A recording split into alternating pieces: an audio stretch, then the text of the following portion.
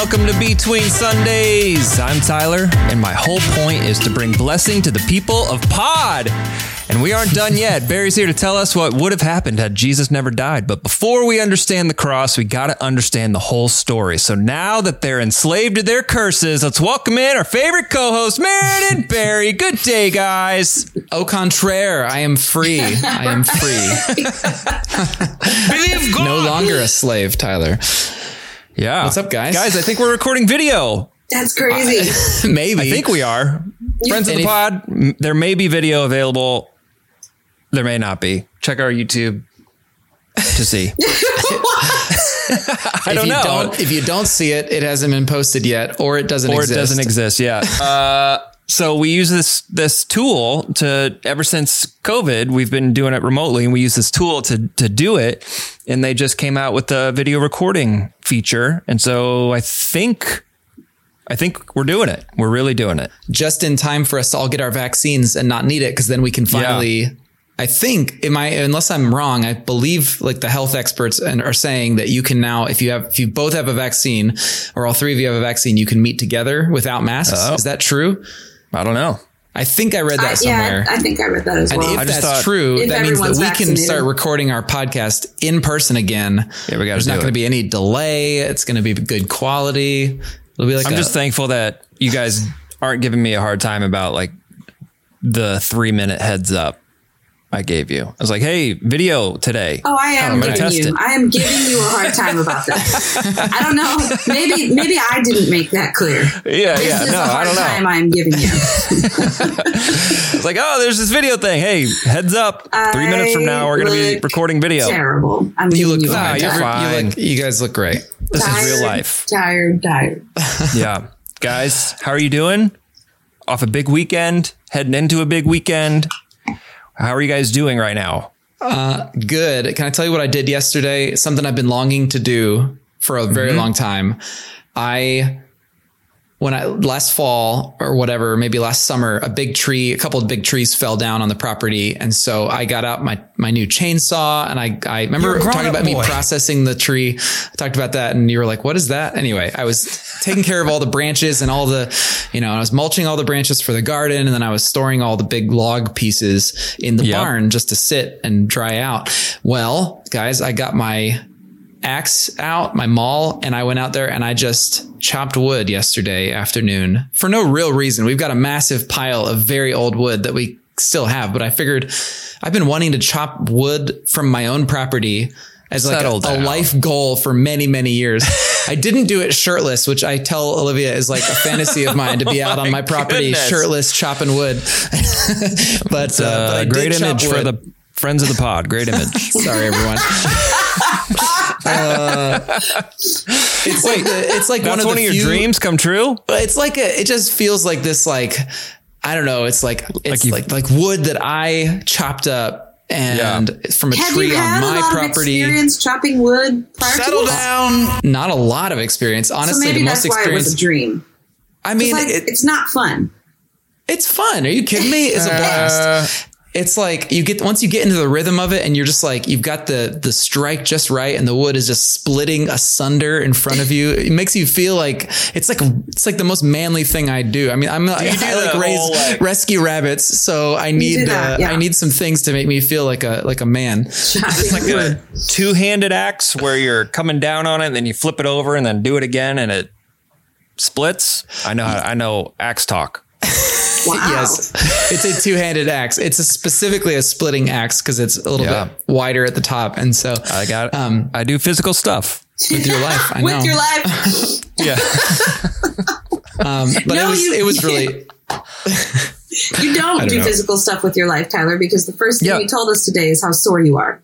Well, that was gonna be my question to Barry. When you do these things, you're like, hey, my dream come true, so just go swing an axe in my yard. Are you sore now? Like. No, I took my week off. So I was like moving wheelbarrows of dirt everywhere and like shoveling out stuff. And so I've got like the kind of base level of not being in agony after I work muscles built up. And so that I think I'm not too sore. I do have some weird soreness because I moved all of my compost over one bay the other day. And so that got me a little sore, but I helped my dad kind of tear up his deck and move all the pieces to a dumpster. And I had to take a water break on my way with the wheelbarrow from the backyard to the front yard because a little sore. Yeah.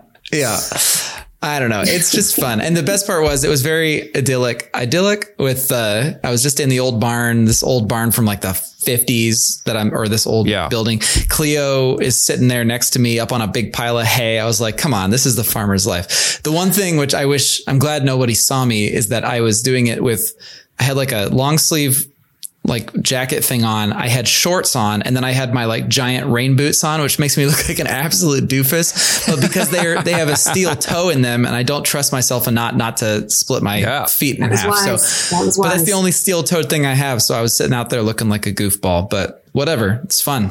I'm good. Why are we always, as a society, just trying to get back to the way things were probably like 60 years ago? Like they make chainsaws. Why do you cut the wood with the chainsaw? Because that is extraordinarily dangerous to cut. Anyway, I don't know. I mean, there are gas powered wood splitter things and you can rent them and get them. But like, I don't know. I feel like there's just something. It's like, I mean, it's the kind of thing I can do without music on, just me and Cleo just out there chopping wood. Like, I don't know. I don't know why. It just feels right, Tyler. It just feels right. I hear you. Marin? Hi, guys. What's new with you? Nothing. I sneeze and my back goes out, so not out there chopping wood. Welcome to our late 30s. Not out there chopping wood. Anything new? No, not really. I mean, you got a big role this weekend, Easter. Yeah, Can you give us like a teaser? What are we gonna do? You're doing Good Friday and Easter. Yep. Good Friday. I think there's 2 services on Friday, and they'll be a little on the shorter side, but just a time of remembrance and a little bit of music. It won't be, music driven like some of our other Good Fridays have been. But so that's on Friday, and then of course Easter services start on Saturday and roll through Sunday, and then I will try my hardest to get some time off. I will try. Jed's family is going to, is it Gatlinburg? I think this is the second year that we've done this as a family. We were supposed to do it last year, but everything shut down. And so it got kind of pushed back to this year. So just some hiking and some family bunking. My mother-in-law rents a place big enough for all of us to stay at the same time. So really the cousins are just going to like rule the roost for the entire week. So that's fun. It'll be fun. So it's time off. Is it restful is the question. Is it going to actually? It probably is not like restful because restful right now would mean like catatonic. Like I just need to like just be asleep for a solid 2 weeks. That would be rest. But no, we'll go hiking and we'll cook and like we always enjoy our time together as family. So it'll be good. It'll be good. When we go on a family vacation like this, we never know what the sleeping arrangements are. Like we end up in like a bunk bed somehow. Is it like all of your family members are going to be bunked up in the same room and everybody's sleeping in the same room, or is it? I don't think so. It a little more private. It wasn't last time. Last time it was really nice. Like all the, married couples had their own room, and then the cousins got to choose like which room they wanted to bunk in, and boy cousins and girl cousins. And there was like a hot tub on the porch. It was just like idyllic and beautiful and scenic. They had idyllic word of the day, a billiard table there. And I think we spent more time just shooting pool as a family than we did even hiking. Like that's fun. It's that's a vacation fun. After Jed and Marin's heart. It really is. It's just good, clean Gaffin style fun. Just shooting pool. Yeah. All right. Yeah. And it's something we haven't been able to do here as a family. So when we lived in Chicago, there was a billiard hall, like, I don't know, 10 minutes away from our house that was all ages. And so we would take the kids all the time and just like teach them to shoot pool. And then we came out here and like every single pool hall is 21 and over. So we miss it. Man. All right. Well, that'll be fun. When is that again? You said next week? Yeah. We're going to try to leave the day after Easter, Monday. Cool. Yeah, that'll be good. Yeah. And it's for a full week, so you're not going to be here. Right. That's the plan, at least. Yes. All right. Good. Get some rest. Good. Tyler, what's the latest on the bike situation? I forgot to ask last week. 2 weeks ago, you told us that Milo got a bike. He got a bike and fell off within 30 minutes. And so he declared that he will never ride that bike again. Since then, he's gotten back on the bike. Hey, good. Yeah. And he loves it. He loves it, because he can kind of zoom around now. He's more comfortable on it. But B, it's the exact same bike that his cousin Will has. And so they found that out Saturday. And they were just doing races in the cul-de-sac at my parents' house and just drag racing down the street. And so it was very idyllic. Third time we've used that word? Yeah, I don't know. Just needed to bring it back up. But yeah, he's loving it. His little brother, who's 1 and has no fear, has no hesitation. He wants to sit on it and have us push him. And it's a big bike for him. Mm-hmm. But now they fight over that. Lane walks over to the bike, touches it. Milo gets mad that he's touching his bike, pushes him over. So I have to give Lane a ride on it. But yeah, the bike situation's good. I did look out the house. Lauren, where was she? She was gone. Stories never end well when it starts with Lauren is gone. Yeah. That's true. That seems to be a bit of a pattern. Luckily, this one doesn't end in devastation, but I did look out the house yesterday, and we've been in this house for 2 years. We moved in when Milo, I don't know, about 2 years old, and we have this ladder, we have this big tree in our backyard and a ladder going up to it, to this rickety tree house that he's never even looked at. He's never paid attention to it. And I knew the day was coming where I was going to have to remove that ladder because it's just nothing but tetanus up there. And so I've just not done it because he's never cared about it. Turns out his little brother cares a lot. And I looked out yesterday, the other day when Lauren was gone, and I don't know. I mean, we have a fence, so I just let them go in the backyard and, play in the sandbox or whatever. But I look out and Lane is 3 rungs up on this ladder. Can't go down. All he can do is keep going up. And so I did a mad dash. Of course, I had to run in serpentine because I haven't picked up dog poop yet this year. So I just had to run in serpentine out to the ladder in the treehouse and save his life. But yeah, when the nice weather comes, everybody wants to be outside, and turns out there's danger out there. And it was very close, but Lane is alive and well today because of my heroism. Yeah. Your stories remind me so much of Jaden and Desi when they were little. The first, I don't know if it's first kid, second kid. Yeah, I don't know. Because my first kid is just way more cautious about everything in life. And then my second kid, Desi's climbing story she might have been a little older than that. But I was actually doing a concert on a farm one time. And I was on stage sound checking while my husband was somewhere, supposed to be watching the kids, I guess. But someone came up to me and said, "I don't want to scare you, but your daughter is about 3 steps from the top of the corn silo." And it was one of those corn silos that had a spiral staircase that all the way up. And my fearless one was 3 steps from the top. I'm scared. And it felt like a hostage situation. I had to put everything down and then very slowly approach her. Mm-hmm. Yeah, it was one of the most terrifying moments of my parenting life thus far. But Desi, what are your demands? Where Jaden what are your demands? He would make it to the second rung on one of those ladders at the park, and his hands would just grip till just pure fear. He would shake, his whole body would tremble. He couldn't make it past the second rung. Does he get brave if he sees his sister do it? He was challenged. I don't know what happened to him because he's a roller coaster enthusiast. He tends to not have that kind of fear anymore. He was a little tentative when it came to like driving. Like it took him a minute to warm up to stuff like that. But whereas Desi like wanted to have her license like 2 years ago, you know, she's just ready. Yeah. But I think they challenge each other, spur each other on. And I think your boys will do the same. Well, yeah. I mean, turns out seeing your infant brother sit on a tricycle or a training wheels bike, that'll do it. Will make you want to get back on there and try to do it yourself. Yeah. Were you a fearful kid, Tyler, or were you like a gung ho? No, I was probably like scared.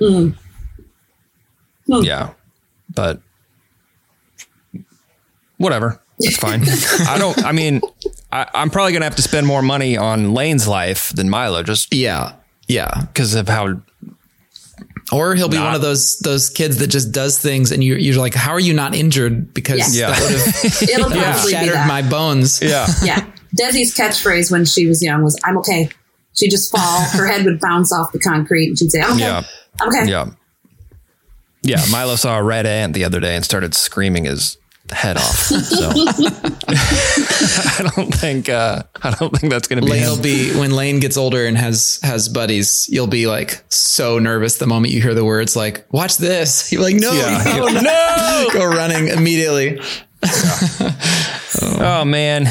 All right, guys, we are in week 3 of our current sermon series, What If, where we're asking questions like, what if Jesus had never lived? What if he never taught? Those are the prior 2 weeks. And this week we are processing the question, what if Jesus had never died?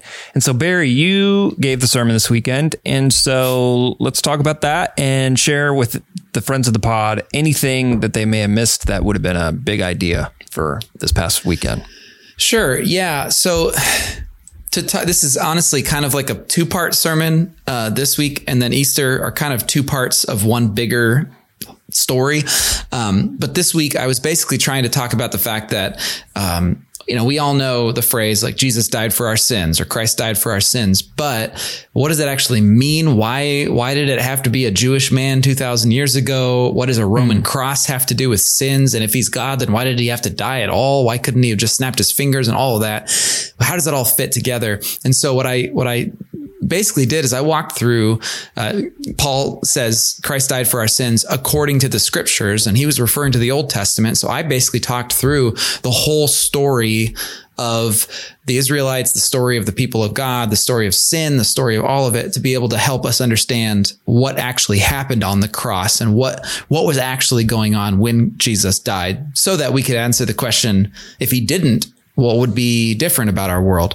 And what it boils down to is really, the whole story is about blessings and curses. The idea is that God wants to bring blessing to us. The whole point of creation was so that humans could live in the blessing of God in abundance in Eden, where we have a purpose to help spread his creative life around the world. Like that's blessing, with his presence with us. But we've chosen consistently something else than blessing. And what curses are basically the consequences of choosing something other than blessing. And so by consistently choosing something other than God's intended design for our world, we end up getting ourselves completely enslaved to the powers of this world, the sins, the idols, the powers that basically enslave us. And then they demand from us the ultimate consequence of our rebellion, and it's death. And so I talked about all of that, talked about the fact that in the story, it was clear that someone greater was necessary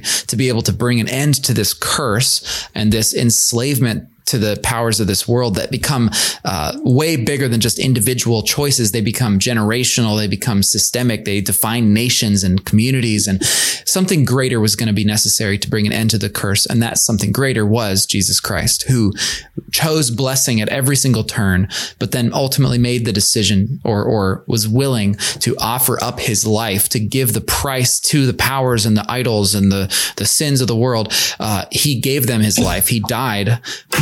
But in so doing, he brought about the end of that curse. He became the curse, and then that curse in his body died and went to the tomb. And so that essentially is how the curse was dealt with. And next week, we're going to talk about how when he rose from the grave, what that then inaugurated and began in our world.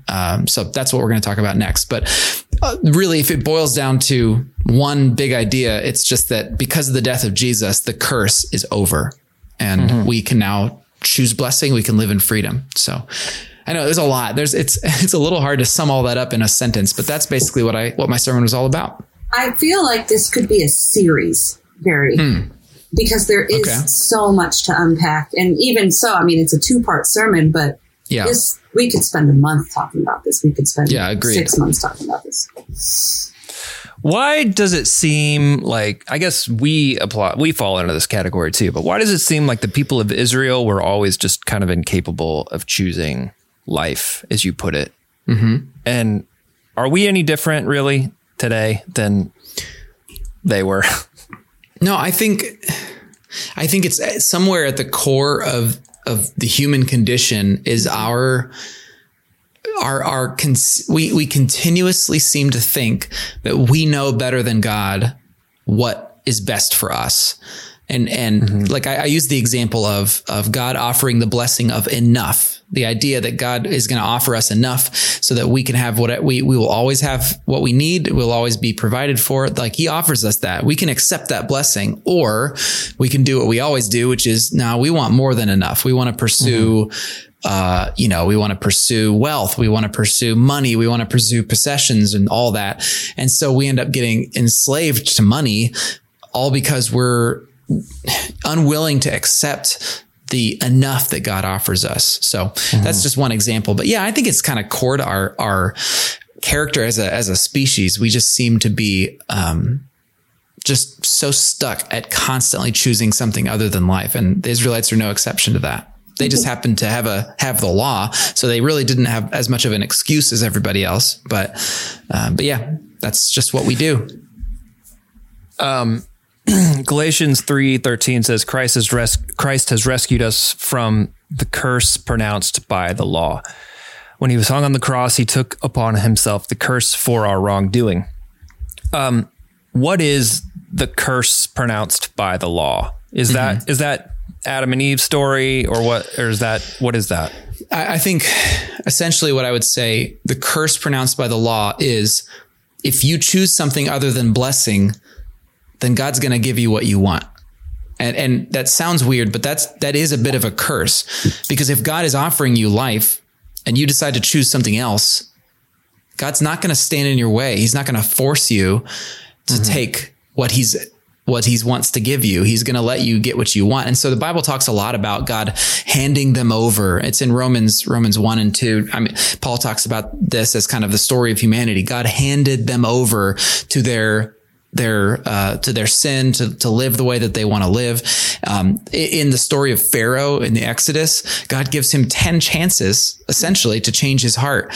And then at the end of the day, or at some point, God hardens his heart. And it's another way of saying, like, he essentially says, all right, if this is how you're going to be, then I'm going to let you be exactly what you want to be. And if you want to choose something other than me, then that's what you're going to get, which some of us might find like, well, why not give even more chances? But in some way, I think the fact that he gives us that free will speaks to the character and the love of God, even though the consequences of it are rough. So anyway, does that make sense? That's kind of how I see it. How do you guys think of it? The short answer to Tyler's question, I'd say, is, the curse is death. The wages of sin is death. Or Barry, you quoted Deuteronomy 30:19. Today I have given you the choice between life and death. And he's begging us to choose life.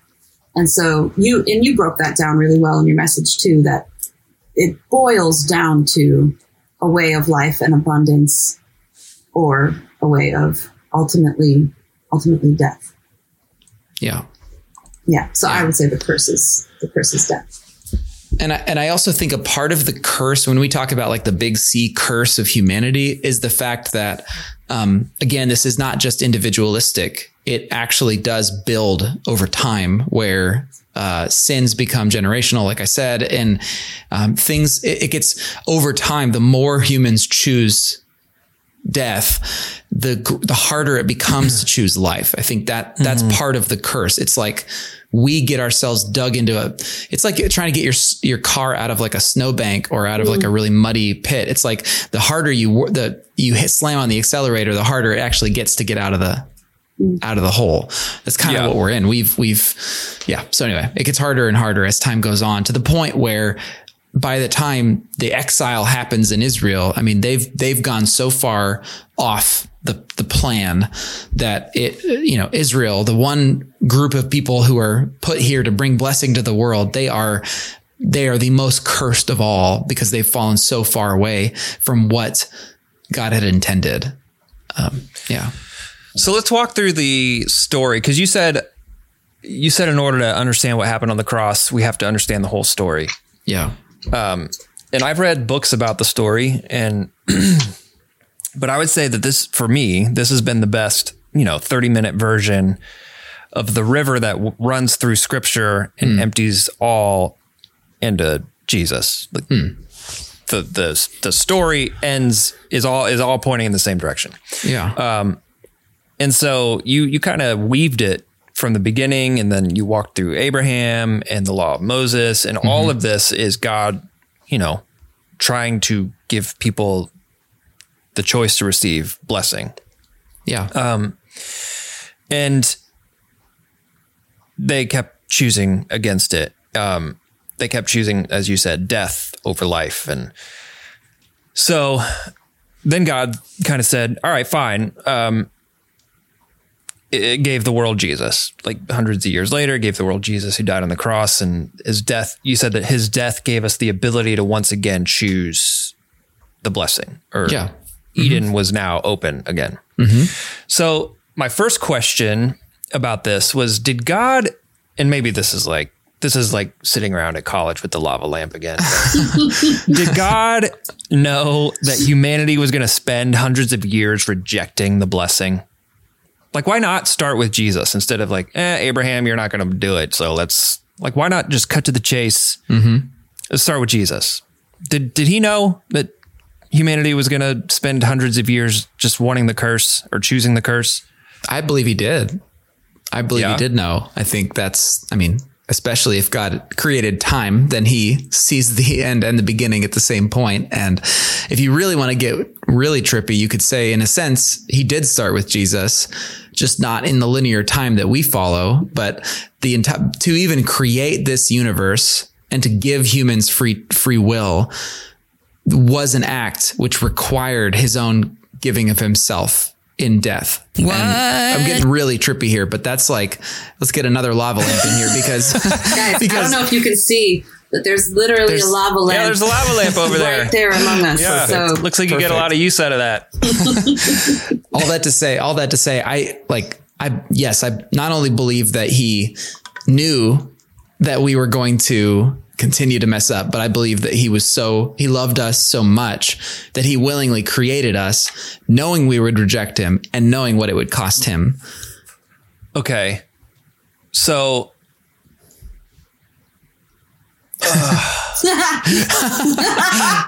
too many lava lamps. Was it like step 1, Abraham, or Eden, step 2, Abraham? And was he hoping that they would choose something else, or was he just like, I know how this is going to go? Like, did he spend all that time hoping that they would choose blessing? Like when he said, please choose life, like, did he know they weren't going to choose life? Or was he like Thanos and it's like sitting up perched in his chair saying, all right, fine, you guys can't do it, I'll do it myself. And then Jesus. My understanding is that Thanos is a bad guy. Well, so I don't think Tyler, you're not one of those people who's like, well, he's misunderstood because overpopulation. At the end of the movie, you might be rooting for him. Who knows? But I know what you're asking, Tyler. I think what we're doing is we're trying to bestow human time onto a God who is outside of our conception of reality. which is at some point it just breaks your brain and you can't keep going. Cause it's all about cause and effect, which requires time, the way we understand it, for cause and effect to happen. All I'll say is somehow a universe which requires the self-giving love of God to be expressed in the death of his own son, his own divine self-revelation, to die on a cross, so that that is part of our universe. It's baked into the fabric of our universe from the perspective of the creator, which means that yes, he knew, and he willingly went through the long process because he wanted to give humans the opportunity to choose him. And I just had a moment thinking there's a verse by Paul where he talks about, God intentionally allowing things to get worse so that his grace would even get better. And I'm trying to think what that verse is. I could look it up, but the idea being that, like, God could have snapped his fingers, but then there would have been millions and millions and millions of people who never would have experienced his grace. And because he loves us so much, he longs for us to experience his grace. It all happened at the right time, at the right way, for the most loving outcome for humanity. Mm-hmm. So when we, another thing that hurts my brain about this is that, should this change how I read the Beatitudes? Should the idea of blessing change how I'm reading "Blessed are the poor in spirit" and all that stuff? Or tell me, what do you mean? Tell me more. So, like, when you mean just the word blessing? Yeah, the idea of what a blessing means. Oh, I see what you mean. No, I don't think it should change it at all. In fact, I preached about the Beatitudes not that long ago, and to me, the whole point of the I'm sure. The point of the Beatitudes is to point out the fact that blessed are the poor in spirit, because theirs is the kingdom of heaven. They are the ones that God is present with, and he is working to bring justice for. Blessed are the peacemakers, because they are working shoulder to shoulder with God to bring Eden to this earth. And so it's like they're blessed because, yes, it is the life-giving, abundant life. And either that or they are the ones that are receiving the actions of God to heal the world. And so that's what makes them blessed, and they're with God, and God's presence is with them. So I think it's the same meaning. It's this overarching idea of wholeness and abundance and life in God's presence. That's my take on it. Yeah. Like, blessed are those who mourn, for they will be comforted. They're blessed because Jesus is near to them, or God is near to them. He's near to them in their brokenness. They're blessed because his presence is there and he's with them. Yeah. Yeah. This conversation started to come back to me. I feel like we've talked about this before. Yeah. And I probably asked this question before. So, Old Testament, it seemed like everybody thought a blessing was like, you were truly blessed if you had land and a big family, like that God was blessing you. And it seems like, with Jesus, the idea of like the blessing package is reset. Like, possessions and prominence or prosperity has nothing to do with the blessing. Because when I think of things that I typically thank God for in terms of blessing, I'm like, thank you for blessing us with a good life or whatever. Sure. Am I misinterpreting what God wants to bless us with? Because it seems like Jesus kind of reset how to define that. It's a good question. I don't know that Jesus, I mean, I think the way Jesus interpreted it is the correct way. I think I'm safe in saying that. I think what the Old Testament is tapping into is the idea that there are ways in which you experience Eden, or an Eden kind of life, blessed kind of life, that do look like abundance. And yet it's not necessarily where they go wrong is thinking that then what we should try to do is pile up our wealth to show how blessed we are, because that misses the point. Even the law calls the Israelites to is to a lifestyle of deep generosity and sharing and caring for. So there's no hungry people among you, where foreigners are welcomed, where it's like, and so you can imagine God's blessing being poured out on a community who is in the process of making sure that everyone around them is cared for, where there is justice, where no one is being oppressed. And it's this kind of a both and. God's blessing comes as you are spreading blessing. It's almost like God wants to invest further. He wants to, it's like a matching gift, to like, in like a giving campaign. It's like, he's going to give the extra blessing when we choose to give the blessing away ourselves. And I don't know. And I think when Jesus is talking, about blessing, he's talking about the fact that when we choose to,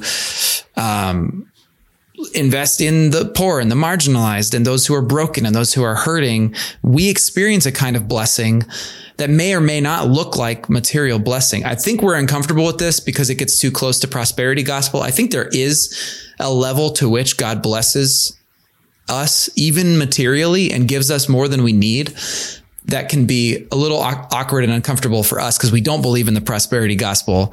And yet I do think I think there's something there. But I don't think it comes to the point where God's like, I'm going to make that you can look around and see all the really wealthy people. Those are the ones that God blessed. I don't think that's how it works at all. But anyway, I'm rambling. I don't know. Well, doesn't your sermon kind of throw prosperity gospel kind of out the window? I mean, it should. I would hope prosperity gospel doesn't really take into account what God promised Abraham. Right. Like it doesn't take into account like the whole story. It's just like, it's just about the New Testament version of what a blessing could mean, I guess. And Jesus also kind of, he brings in ideas like storing up treasures in heaven, which we can totally just spiritualize and be like, oh, you're getting God points. Or you can look at it as, in a sense, there is a new creation coming that we are now building and participating in building.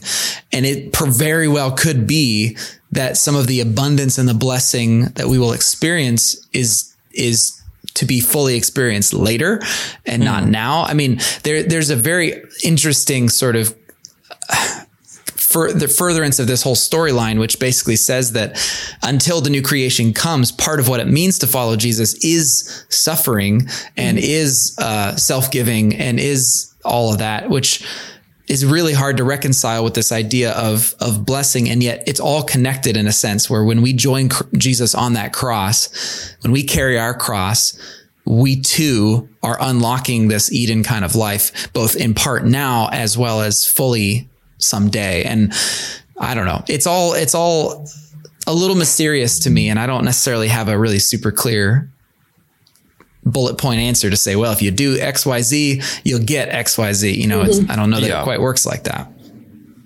Yeah. This is all so interesting to me. Sometimes we do these podcasts and we don't exactly know where the conversation is going to go.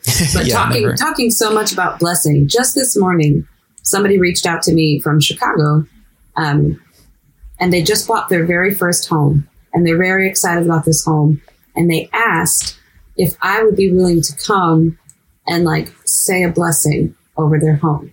Oh, cool. So this friend of mine, she's not like a active like follower of Jesus, but she feels like she wants her new home to be blessed. And she said she's reaching out to somebody she trusts and asking for a blessing. So what does that mean in modern society? What is she looking for? And more importantly, what would I actually be praying for?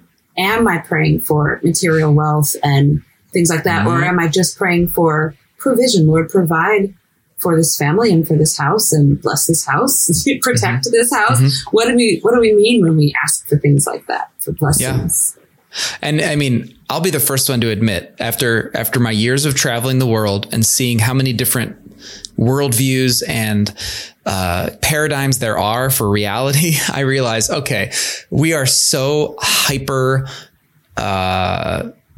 we are very Platonistic. We're very like all the spiritual things are up far away in heaven. All the physical things are here. We don't think about physical space as having any level of spirituality, but that's not the way that most humans think. And so who are we to say that a property or a house can't be blessed, can't have some level of connection with the divine or the spiritual world? Like, I don't know.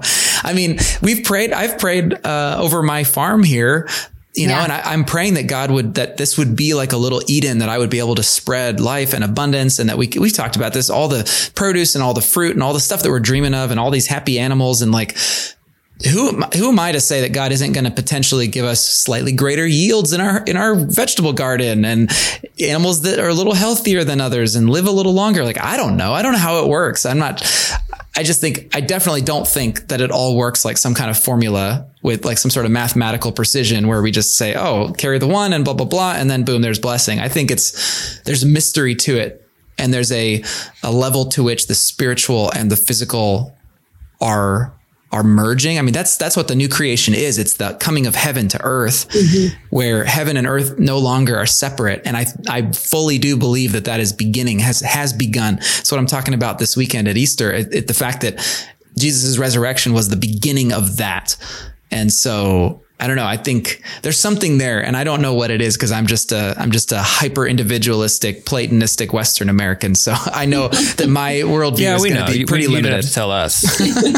But like I can think of verbiage in the Bible, like, you know, your land will be blessed. Yeah. You know, like an inanimate object, not just your children and your children's children and generations will be blessed through you, but also like that your land would be blessed, you know? So yeah, it's interesting. There's one of my favorite little oddity stories in the Old Testament is there's a point at which the Ark of the Covenant is out in some dude's field. They haven't brought it into Jerusalem yet. And it's just out in this guy's field. And like, it's almost as if there's like this blessing, like waves of blessing just pouring out of it. I don't even know that he's not even like, is he Jewish? Is he not even Jewish? But whatever, like he's got like incredible cattle and his like daughters are beautiful. And like, there's all this stuff. It's just like waves of blessing just because he's near the presence of God, which I find that so interesting. I think it's really funny. Anyway. As it relates to like the gospel message, blessings and curses. Yeah. Do you think, I mean, I'm guessing based on what we just said, the answer is yes. Do you think we can be blessed without choosing or receiving it? Because the story, the story is God has this blessing for his creation, and all throughout history, we've rejected it and we've chosen death instead of life. Yeah. Do we have to accept the blessing in order to be blessed? I would say the answer is likely yes. I think, to use the analogy from 2 weeks ago, if we've built a prison for ourselves and Jesus' death overpowered the guards and his resurrection ripped the door off its hinges, we still have to walk out into the light. We can't just dwell in the prison. I mean, maybe we get a little fresh breeze here and there from the open door, but we've got to walk out of the prison and start living in the daylight. And I think that's what it means. Like, that's why we talk about following Jesus. And it's why we don't just talk about believing the right formula or saying the right words in some magic prayer. It's about actually living your life. It's about walking into the daylight and living a new kind of life. And so I guess I would say, yeah, I think if you want to experience and live into the reality that the curse is over, that you're no longer a slave to sin, then you need to live as someone who's free. And so that does require a choice and it does require action. So I don't know. Yeah. But that's how I see it. Yeah. Yeah. As you said in Deuteronomy, it's a choice that we have to make, choosing between prosperity or disaster, as it said in Deuteronomy 30:15. Yeah, it's a choice. Yeah, it is a choice. And what I think is important, though, is the idea that now, the initial big C curse is over. sin is the power of sin is defeated. And so we can make the choice to walk out of the prison, but it's also a reality that the Holy Spirit now lives within us, who can shape us. I mean, we talk about the word sanctification. Sometimes it's a holy word. It literally means to be whole, to be made holy, to be made set apart like God, to be sanctified. And it's a process that we go through as Christ followers to start to have our own lives and even our decisions and our minds shaped to be more like Jesus. And so it's a process, but it's one that is now possible. We can be sanctified. We can be set apart because the Holy Spirit is within us, shaping us. You got to choose to say, yeah, I'm going to be shaped. I'm going to make that journey. I'm going to make that a priority, but it's now possible where it wasn't necessarily possible before. What kind of feedback have you gotten from this message? From this message, a lot of really positive feedback. I think one of the things I heard a lot from people was that they'd never, I laugh about this because I've definitely preached on this multiple times, but somehow they've never heard sin described in these terms or in this context as the idea of rejecting God's blessing. They've always continuously thought of sin as just, a list of do's and don'ts in the Bible that you either break or follow. They've never really thought about it. And actually I had a beautiful moment. There was a 71-year-old woman who came up to me in tears after the service. She said, I grew up in the church. I've heard about all this stuff forever and ever, but now I feel like I could explain this to my grandchild. I understand this and what Christ did on the cross better than I have before. And so that was super humbling for me. I feel like I've kind of been marinating on this for a long time. So for it to actually land and hit home, I wasn't sure that it would, but it has really, given me a lot of hope, and I'm really grateful for that. Well, it's interesting because a lot of times when you hear, if you've been in the church for a while, or you've been a follower for a while, when you hear the gospel message, it's encouraging. At least for me, it's encouraging, but there's versions of it where you're like, I've heard this before. This is like telling the story of the gospel through the lens of like biblical theology that isn't common. Like when you go to just churches and you hear the gospel message, like it's not common to hear the message talked about in a way that is through the lens of like a theological perspective. Yeah. And if you're not familiar, friends of the pod, with what biblical theology is, it's actually a term that we use to describe our approach to scripture. It's not like we didn't make it up, but it's the idea of not just looking at the scripture as a list of like God facts or verses to pull out here and there to make some kind of a system. God it's rules. Actually looking at the whole of scripture, the whole story and the sweep of scripture to understand what God is doing in the world. That's biblical theology. Yeah. Oh, cool. I mean, sometimes I feel like I'm a little bit like a clanging gong when I start going through the story of scripture, because I feel like I tell that story over and over and over again, but every now and then it clicks for people and they hear things they hadn't heard before. Like, I mean, even if you're interested, go back and listen to, I think it was 2 years ago in January, we did the Return to Eden series where we looked at the law of Moses through this same lens, looking through the biblical theology lens at how does this all fit? And so if that's interesting to you, go check that out. Cause, that's another way of kind of doing the exact same thing, putting this all into the bigger story. I cannot believe that was 2 years ago. That feels like it was like, I know, 6 months ago. I know. Same. Okay. Where do we go next? I mean, you talked about it a little bit, but on Easter, what are we going to do? We are going to talk about the resurrection, and I can give you a little spoiler now. The basic spoiler fact, alert. Jesus, here it is. Here's a spoiler. Dead. The basic fact. Well, yes, he did rise, but the basic fact is that Jesus's death dealt with the curse, and Jesus's resurrection proved it. It was proof. He was living proof that sin had actually been defeated, that death no longer had any power, because he was the first of all who will rise and will experience new creation. But the thing that I'm going to talk about is the fact that act of resurrection was not just like one thing that happened and then we wait for who knows how long and then we get to go experience new creation. It actually was the beginning of new creation, and it's been spreading and growing ever since.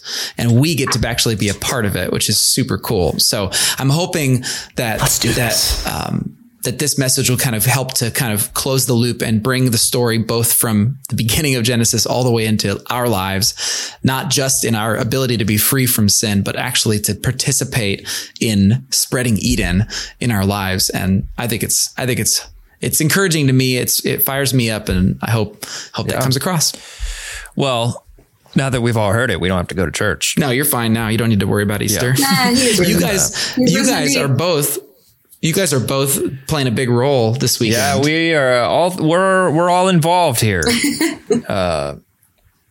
you want Easter weekend about it, or is it all a big secret? Are you wanting this to be a surprise? No, it's not going to surprise. No, this is not like a treat or withholding. It's going to be a real disappointment, Tyler, to play in the worship team. So I'm doing that. I'm really excited that we're all going to be doing this together. Yeah, it's going to be fun. Too. Yeah. It'll be fun. Talking to Jaden, so my son is drumming for Easter weekend, and we were just talking about, who we're going to get to hang out with all weekend long, and we were just getting so stoked about it. The more we talked about it, the more excited we got about it. So it's going to be fun. It's going to be good. Well, cool. All right. So we got a busy week ahead of us, so we're going to head out. Maren, you're gone next week, so you won't be here? Correct. He's risen. Right. He is risen indeed. He's risen indeed, yeah. Does that mean no pod, Tyler, or should we? I don't know. We'll have to think of something. Here's what we should do. Let's find a gap of time between services or something, and let's record like a little mid-Easter, the three of us just with our masks on, just like, how are we feeling? And then we can just post that in lieu mid-Easter of pod. Yeah, why not? All right. Let's do it. I mean, it's your pod, Tyler. You can decide what to do. I'm just throwing that out there.